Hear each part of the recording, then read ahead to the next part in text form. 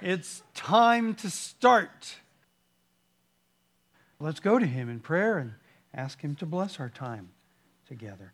Our Father in heaven, we do thank You for this new day that You've given to us, the Lord's Day, in which we worship the Lord Jesus Christ and our God. We pray, Father, that during our time together that You would minister to our hearts and our minds and that we would be blessed, that we would hear Your truth, and that we would seek to apply Your truth in our lives. Give us Your grace, Father, for we need it. If we are weary, we need Your strength. If we're confused, we need Your enlightenment. But we know that we need You, and especially, Father, we need You to cleanse us from all the stuff in our hearts that we accumulate throughout the course of the week, and especially our sin. Father, forgive us for that. And so now as we look at this passage, which is a pretty serious passage, we pray that You would give us grace and understanding, and we will praise You and thank You for it all. In Jesus' name we pray. Amen. All right, so our passage for this week in our series is from Hebrews chapter 3, continuing on in Hebrews chapter 3, verses 12 through 14. Hebrews 3, 12 through 14, which says, "Take care, brothers, lest there be in any of you an evil, unbelieving heart, leading you to fall away from the living God. But exhort one another every day, as long as it is called today, that none of you may be hardened by the deceitfulness of sin. For we have come to share in Christ, if indeed we hold our original confidence firm to the end." And as we've been doing, we're coming to the end of our series on these warnings from Scripture, just select passages from Scripture that are warnings to us. And we've been looking at them with 5 prevailing questions in mind. The first question, of course, to whom is the warning addressed? It gives us context for the warnings. And then secondly, what danger is it that prompts the warning? Thirdly, what is the nature of the warning? And then we consider what response is appropriate to the warning. And then finally, what are the encouragements to obey? Okay, and so with those 5 questions in our minds, we come to this last one. This most recent one. But last week, we took the time to give some measure of detail to the context of our text from the book of Hebrews. And we concluded that the letter was written to Jewish Christians, most likely in Rome, who were entering into a pretty serious time of persecution, which had clearly unsettled them and had also dampened their enthusiasm for their newfound faith in Jesus the Christ, the fulfillment of all the promises set forth in the Old Covenant. The grand theme of this letter is to remind them and us that Jesus is far superior in every regard to their traditional religious system. Indeed, He is the only way to go. He is the only truth to believe. He is the only life to live.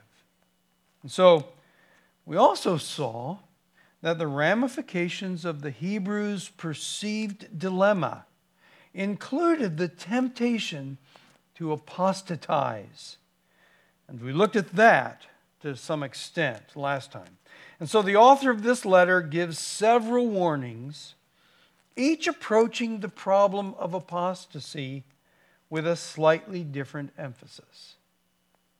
But together, they actually help interpret each other. We get the weight of the warning and the sense of urgency in heeding it. And That is our purpose these weeks.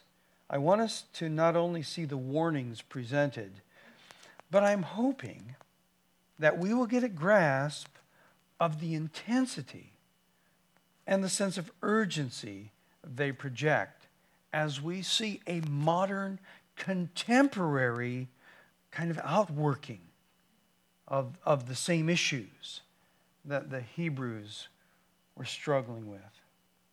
We also saw that the ramification, see, I'm loopy and I'm just rereading my previous paragraph, but I will skip. There we go. You see, that's right. If this is included then in the canon of sacred scripture, it is not for our entertainment. Okay. Bummer, huh? You come to Sovereign Grace, you come to Pacific Hope Church. We teach sovereign grace. It is not entertaining. There are lots of entertaining places to be. But that's because the Bible isn't entertainment. The book of Hebrews is not for entertainment. All right? Nor is it simply for our enlightenment. It requires a response. In the book of James we read, "So whoever knows the right thing to do and fails to do it, for him it is sin." And so we must take note of not only sins of commission, behaving in sinful way, but also sins of omission, failing to do what we know is right. The writer of this letter is telling the Jewish Christians, in essence, don't go back. Right? Last week, don't drift away. This week, don't fall away. Okay? Well, then what's the danger that prompts the warning? Well, the same danger that we saw last week applies to this week's text. The danger of apostasy. And I spent some time trying to persuade you that apostasy is a very real danger. And there are certain behaviors and certain attitudes that the letter seems to be telling us incline toward apostasy. And that is why it is a warning, not just information. That is why it is dangerous. There are dire and eternal consequences. So let's look at today's warning. Third question. Here it is. Take care, brothers. Sometimes this word, take care, is translated, take heed. The New King James says, beware. The word is actually a variation of the word, the Greek word, to see. For you Greek scholars out there, it's the word blepo. Okay, to see. It is a present imperative. That is, it is a command involving a continuous action. Be seeing to it constantly. Keep a watchful eye ever open, is the idea. Be careful, brothers. Now, when we exhort someone to take care, it is because we see a very real danger. It is not simply that something might happen. It is that unless the warning is heeded, the danger likely will happen. You see, so our author says, lest there be in any of you an evil, unbelieving heart. Now, may I be blunt? With the authority of Scripture, I say to you, to us, take care, brothers and sisters, lest there be in any of us an evil, unbelieving heart. Now, there are different words in the Greek language that are translated evil. This particular word is not simply referring to evil in the abstract, but evil in active opposition to the good. Okay? This is the word that is used when Satan is spoken of as the evil one. In Galatians 1, 3-4, we read, "Grace to you and peace from God our Father and the Lord Jesus Christ, who gave himself for our sins to deliver us from the present evil age." That's the word. A good English translation is the word pernicious, meaning ruinous, injurious, hurtful, even deadly. Take care, brothers, lest this is what you find. But there's a bit more to the point of this. You see, the word unbelieving, take care, brothers, lest there be in any of you an evil, unbelieving heart. Now, in the salvific economy, unbelieving is part and parcel with evil. It's important for us to admit, unbelieving is part and parcel with evil.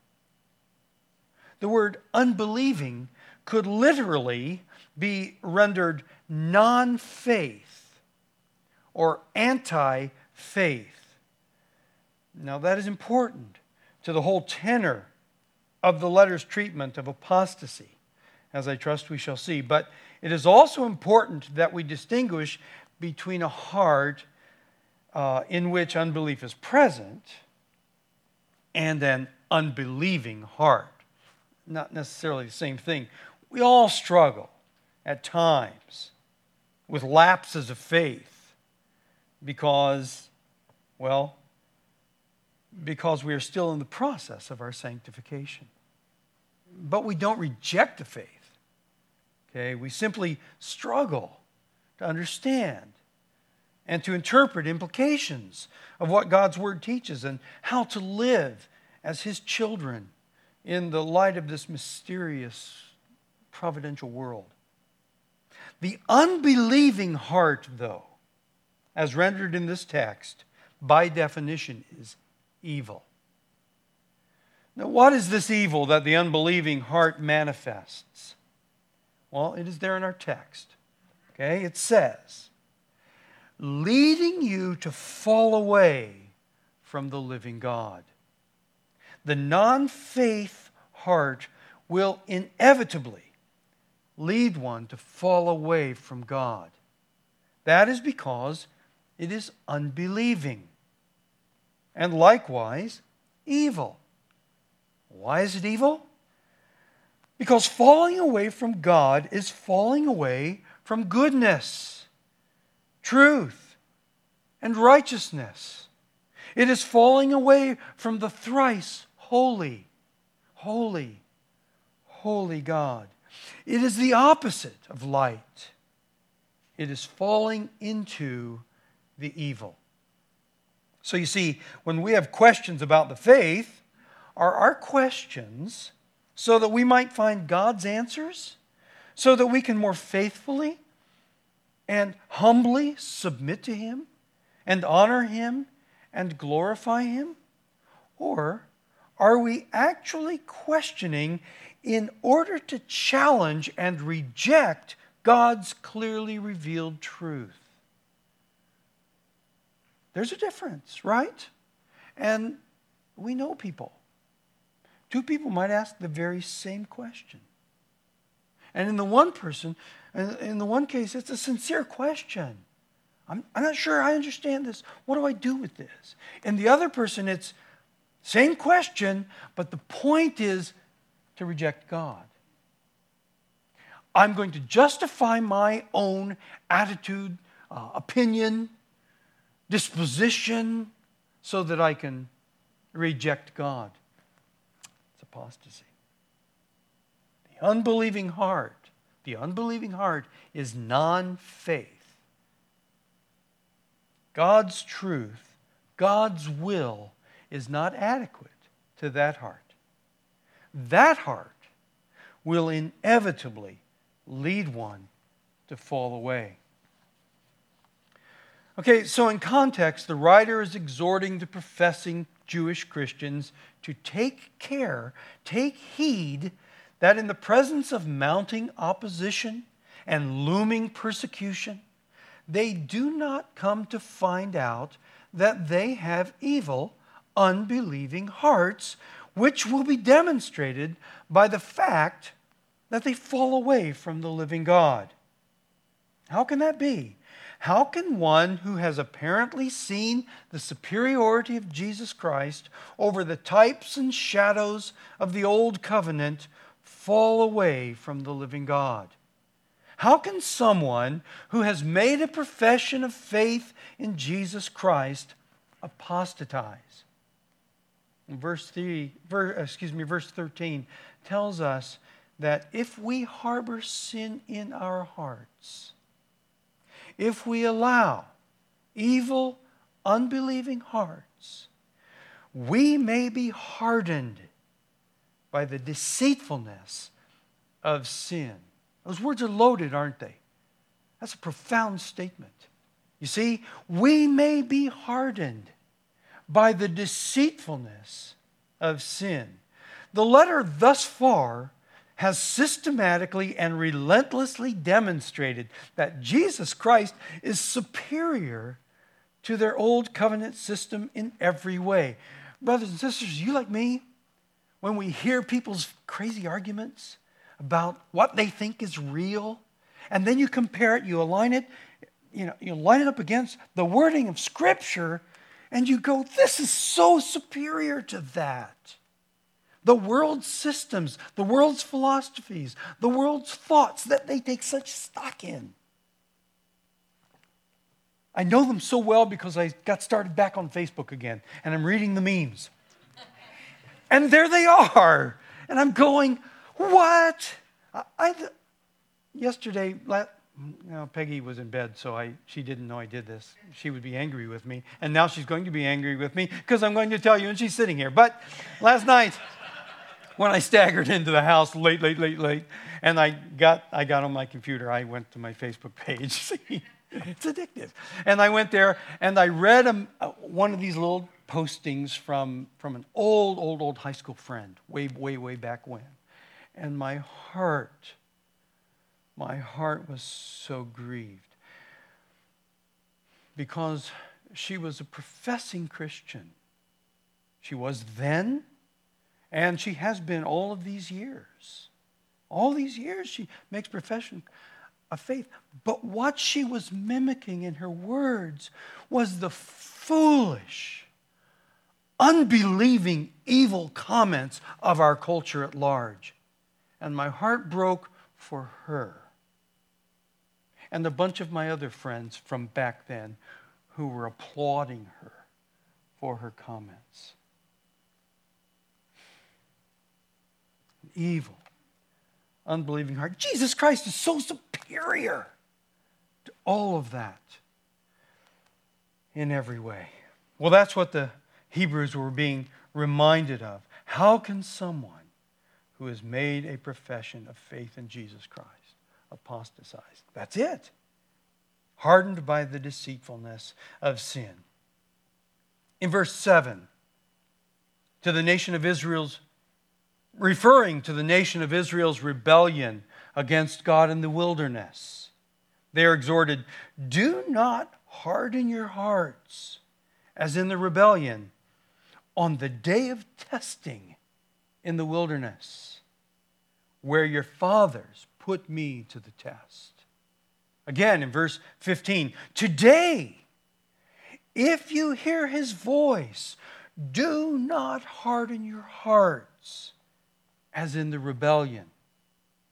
And then in chapter 4, verse 7, in the words already quoted, today, if you hear his voice, do not harden your hearts. Now, the readers of this letter would recognize the day of testing and the rebellion as when the nation of Israel, both at the beginning of their journey after the Exodus and at the end of their time in the Exodus, in the wilderness, were grumbling and complaining about their perceived trials and wanted to go back to Egypt.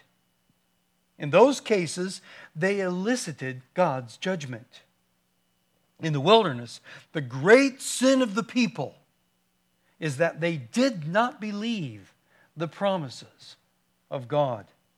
We see that later in the chapter. Look at verse 16. For who were those who heard and yet rebelled? Was it not all those who left Egypt, led by Moses? And with whom was he provoked for 40 years? Was it not with those who sinned, whose bodies fell in the wilderness? And to whom did he swear that they would not enter his rest, but to those who were disobedient? So we see that they were unable to enter because of unbelief. Here, the temptation to return to Judaism is the result of, we see, an evil heart of unbelief. The result of that falling away from the living God, apostasy. Now, hear this. Just as we saw last week that the first step on the slippery slope toward apostasy is failing to pay close attention to what we have heard, lest we drift away from it, today we see that another step toward falling away from the living God is not taking care to identify an evil, unbelieving heart. You see, carelessness, like inattentiveness, is a mark of an unbeliever. How could they? Well, I would just suggest this. If they could, we could. The author of the letter had just said in verse 8, "But Christ is faithful over God's house as a son, and we are his house, if indeed we hold fast our confidence and are boasting in our hope." Later in chapter 4 and verse 14, the author will say, "Since then we have a great high priest who has passed through the heavens, Jesus, the Son of God. Let us hold fast our confession."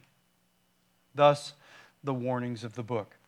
Kenneth Wuest had this comment: "The evidence of the fact that the recipient is saved is that he retains his profession of faith in Messiah under the stress of persecution, not going back to the First Testament sacrifices." The evidence that a person today is saved is that through the troubles and trials of this life, even in the face of potential or real persecution, he or she will hold fast in faith to the gospel message of our Lord Jesus Christ. I wonder, might the American church be entering into a real day of testing? Now, before we proceed with our other questions in our list, I said last time that I would come back to that disconcerting passage we read describing the matter of apostasy in chapter 6. Okay. And let's read again verses 4 to 6. The scriptures tell us, "For it is impossible, in the case of those who have once been enlightened, who have tasted the heavenly gift, and have shared in the Holy Spirit, and have tasted the goodness of the Word of God, and the powers of the age to come, and then have fallen away, to restore them again to repentance, since they are crucifying once again the Son of God to their own harm, and holding him up to contempt." And we have to humble ourselves and bow our knee to the sovereignty of God and his work in the salvation of individuals. But we're given some good substance here. We know from the body of Scripture that a true Christian cannot lose his salvation. And I know that we are well versed in that biblical reality. And so I don't need to defend that view right now, although I could. and you easily could.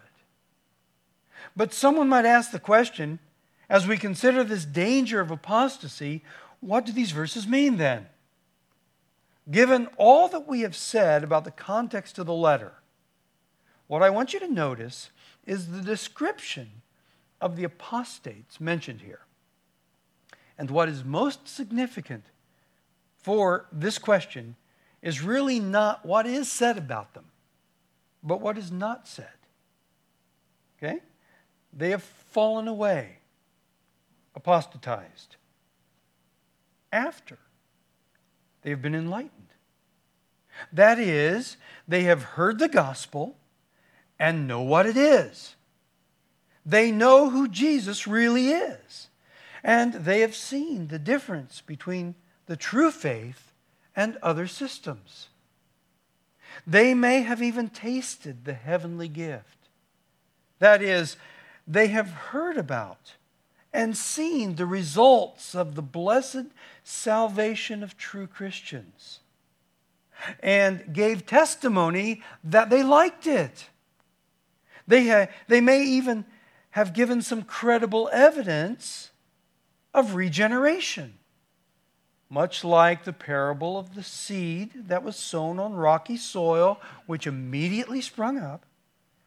But since it had no root, when the sun rose, it was scorched and withered away. They have shared in the Holy Spirit. That is, because they were around Christians, they benefited and were blessed by the work of the Spirit in the lives of the saints. They experienced the blessings of associating with those who manifested the gift of the Spirit. They have observed the saints worship the living God. They have heard the believers singing praises with great joy and adoration. They perhaps even saw with their very own eyes results in the lives of some who were recipients of the mighty works of the Spirit, who radically changed their lives and rescued them from lives of grave sin. You see, all of the benefits of associating with the community of the saints in the church, they tasted the goodness of God and the powers of the age to come. The first indications of the sanctifying process, which will be culminated at the return of the Lord. They have been privileged to see all of this and have even basked in the environment of love and peace among the redeemed. All of this can happen to a person, and yet none of it makes him a Christian. There is something very significant that is missing, isn't there? It is what the author of the letter did not say about this person that makes all the difference. You see, there's no faith here. No one has ever, or this one has never been granted faith. He does not believe. There is no salvation without faith. For by grace you have been saved through faith. Believe on the Lord Jesus Christ, and you will be saved. You see, the apostate has never truly believed. The apostate does not have the divine gift of faith, and he falls away. What does our text for today call it? An evil, unbelieving heart. And so the writer warns, take care, brothers, lest this be a description of you. For as we said last time, the result of apostasy is condemnation. Keep in mind, however, that the apostate won't necessarily know that he is apostate. Remember, an early lesson in this series, it was the third week, and we looked at our Lord's Sermon on the Mount. We considered Matthew 7:21 to 23, where our Lord said, not everyone who says to me, Lord, Lord, will enter the kingdom of heaven, but the one who does the will of my Father who is in heaven. On that day, many will say to me, Lord, Lord, did we not prophesy in your name and cast out demons in your name and do many mighty works in your name? And then I will declare to them, I never knew you. Depart from me, you workers of lawlessness. Who are these workers of lawlessness? Well, no doubt, at least some of them were apostates. But they don't realize it. And we might wonder, how can someone apostatize and not know it? Well, it is because they do not pay close attention. They do not take care. They are hardened by the deceitfulness of sin. That is, they don't necessarily revert to the life of an absolute reprobate, right?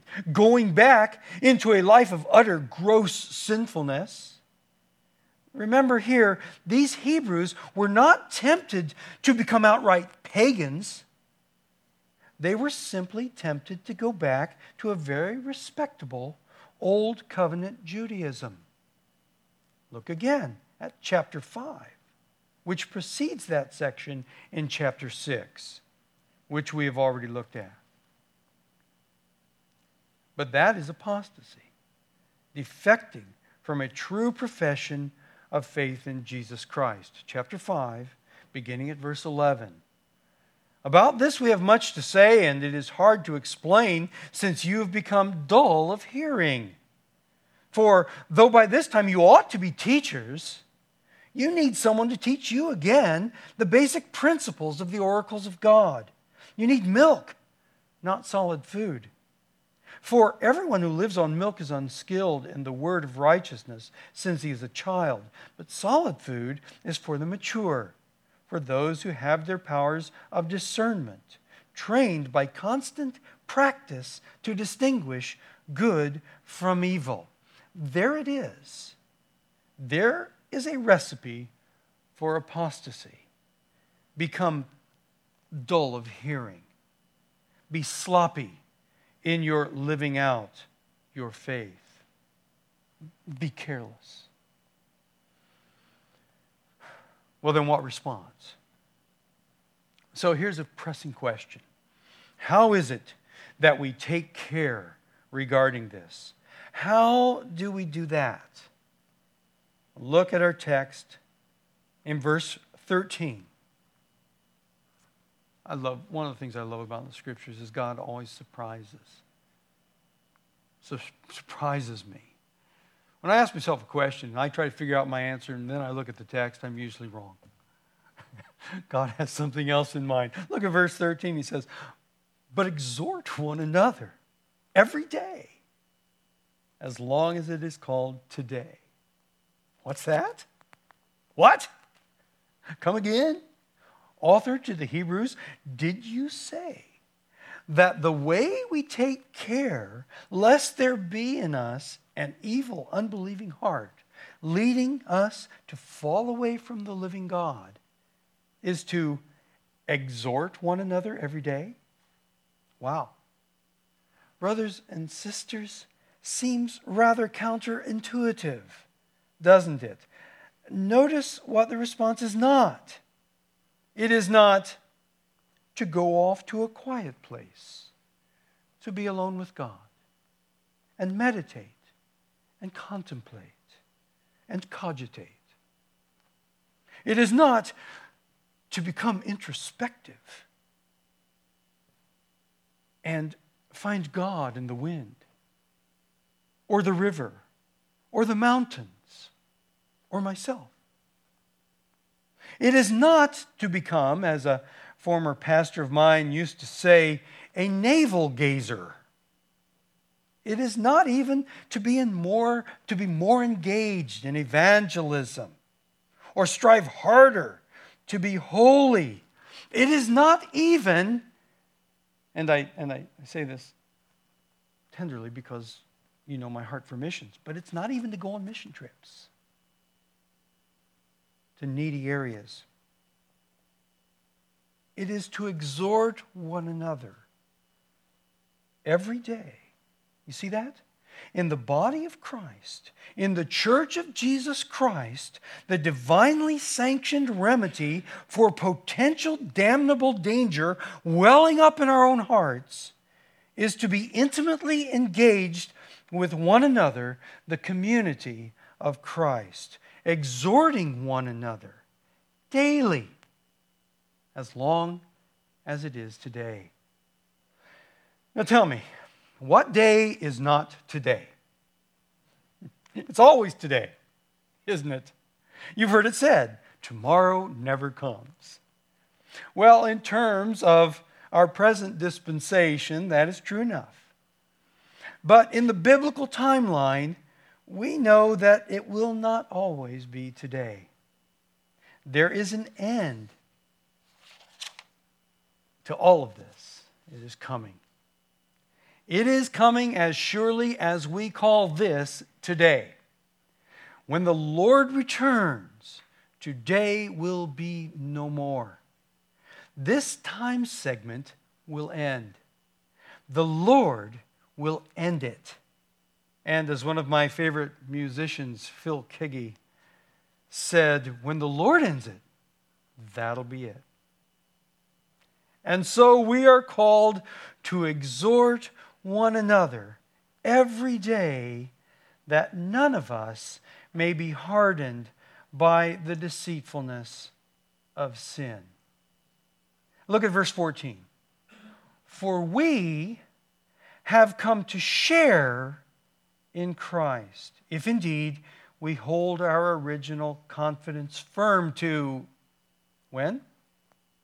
The end. Yes, the end is coming. The end of this sin-saturated life is coming. The end of this cursed, groaning earth is coming.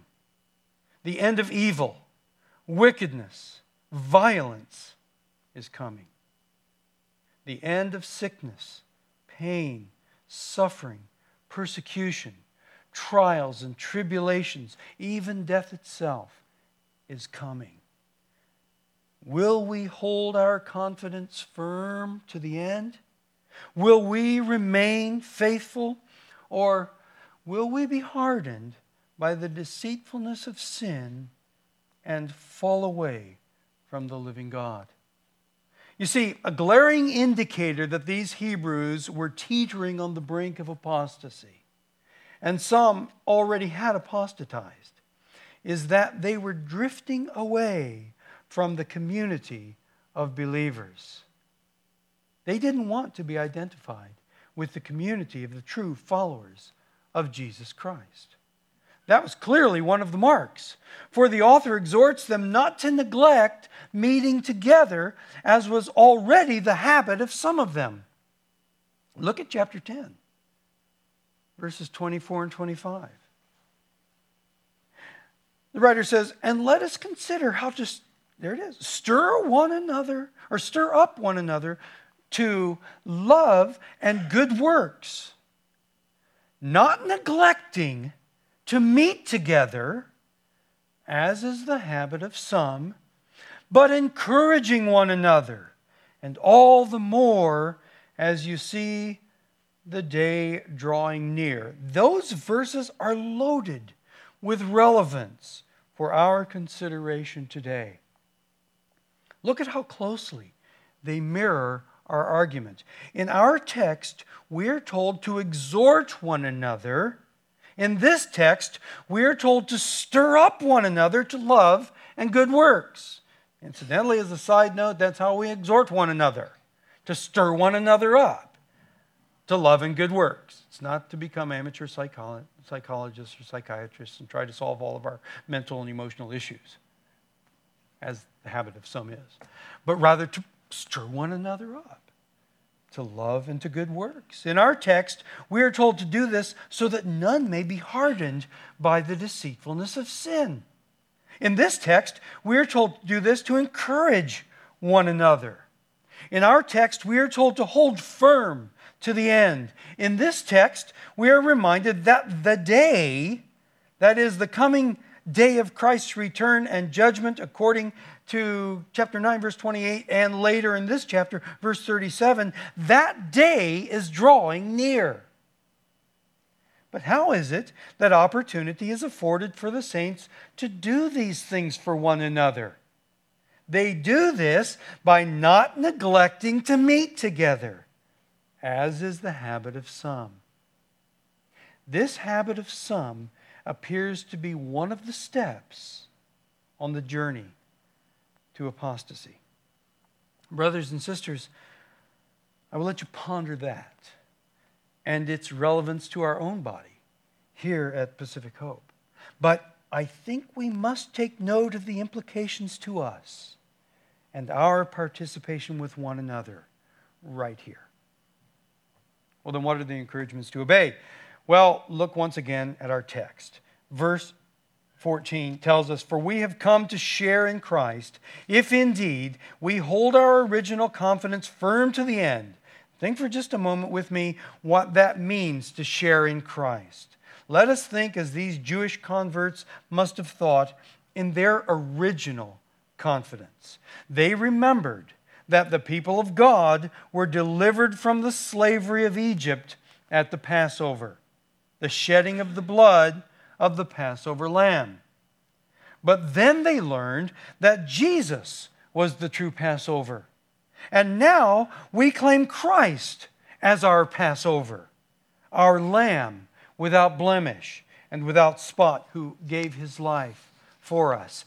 They passed through the flood, the Red Sea, which we are made to understand as a type of baptism, according to 1 Corinthians chapter 10, verses 1 and 2, which says, "For I do not want you to be unaware, brothers, that our fathers were all under the cloud, and all passed through the sea, and all were baptized into Moses in the cloud and in the sea." We claim baptism in Christ, the antitype of Israel's passage through the Red Sea and baptism of his Holy Spirit.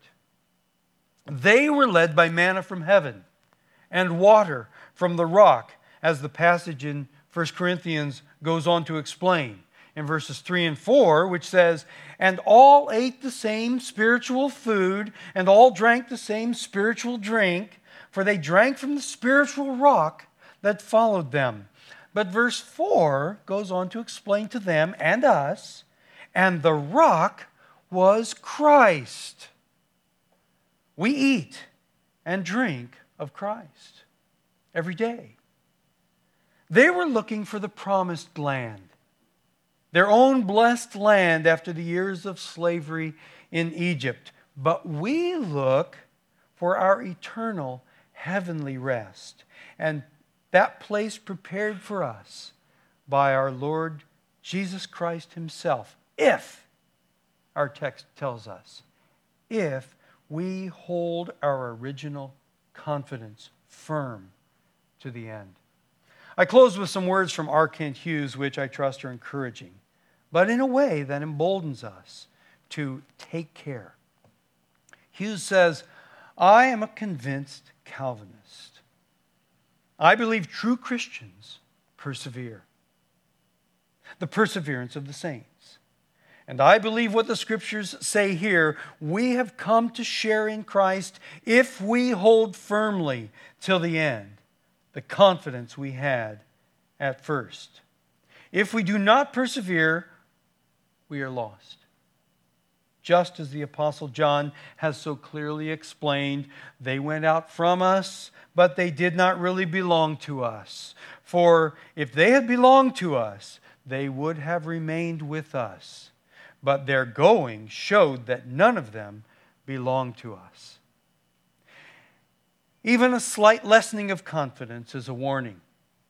If we must hold firmly till the end the confidence we had at first. Perseverance is not a foregone conclusion. Boy, the evangelical world needs to understand that. Perseverance is not a foregone conclusion. So the author of Hebrews next warns us, today, if you hear his voice, do not harden your hearts as you did in the rebellion. Brothers and sisters, if we hear his voice, we must do something now. And brothers and sisters, I exhort you today and every day, as you must exhort me. Take care, hold fast, and glory with me in this blessed, sweet, and so great salvation we have in our wonderful Lord and Savior, even Jesus, our King. Amen. Let's pray.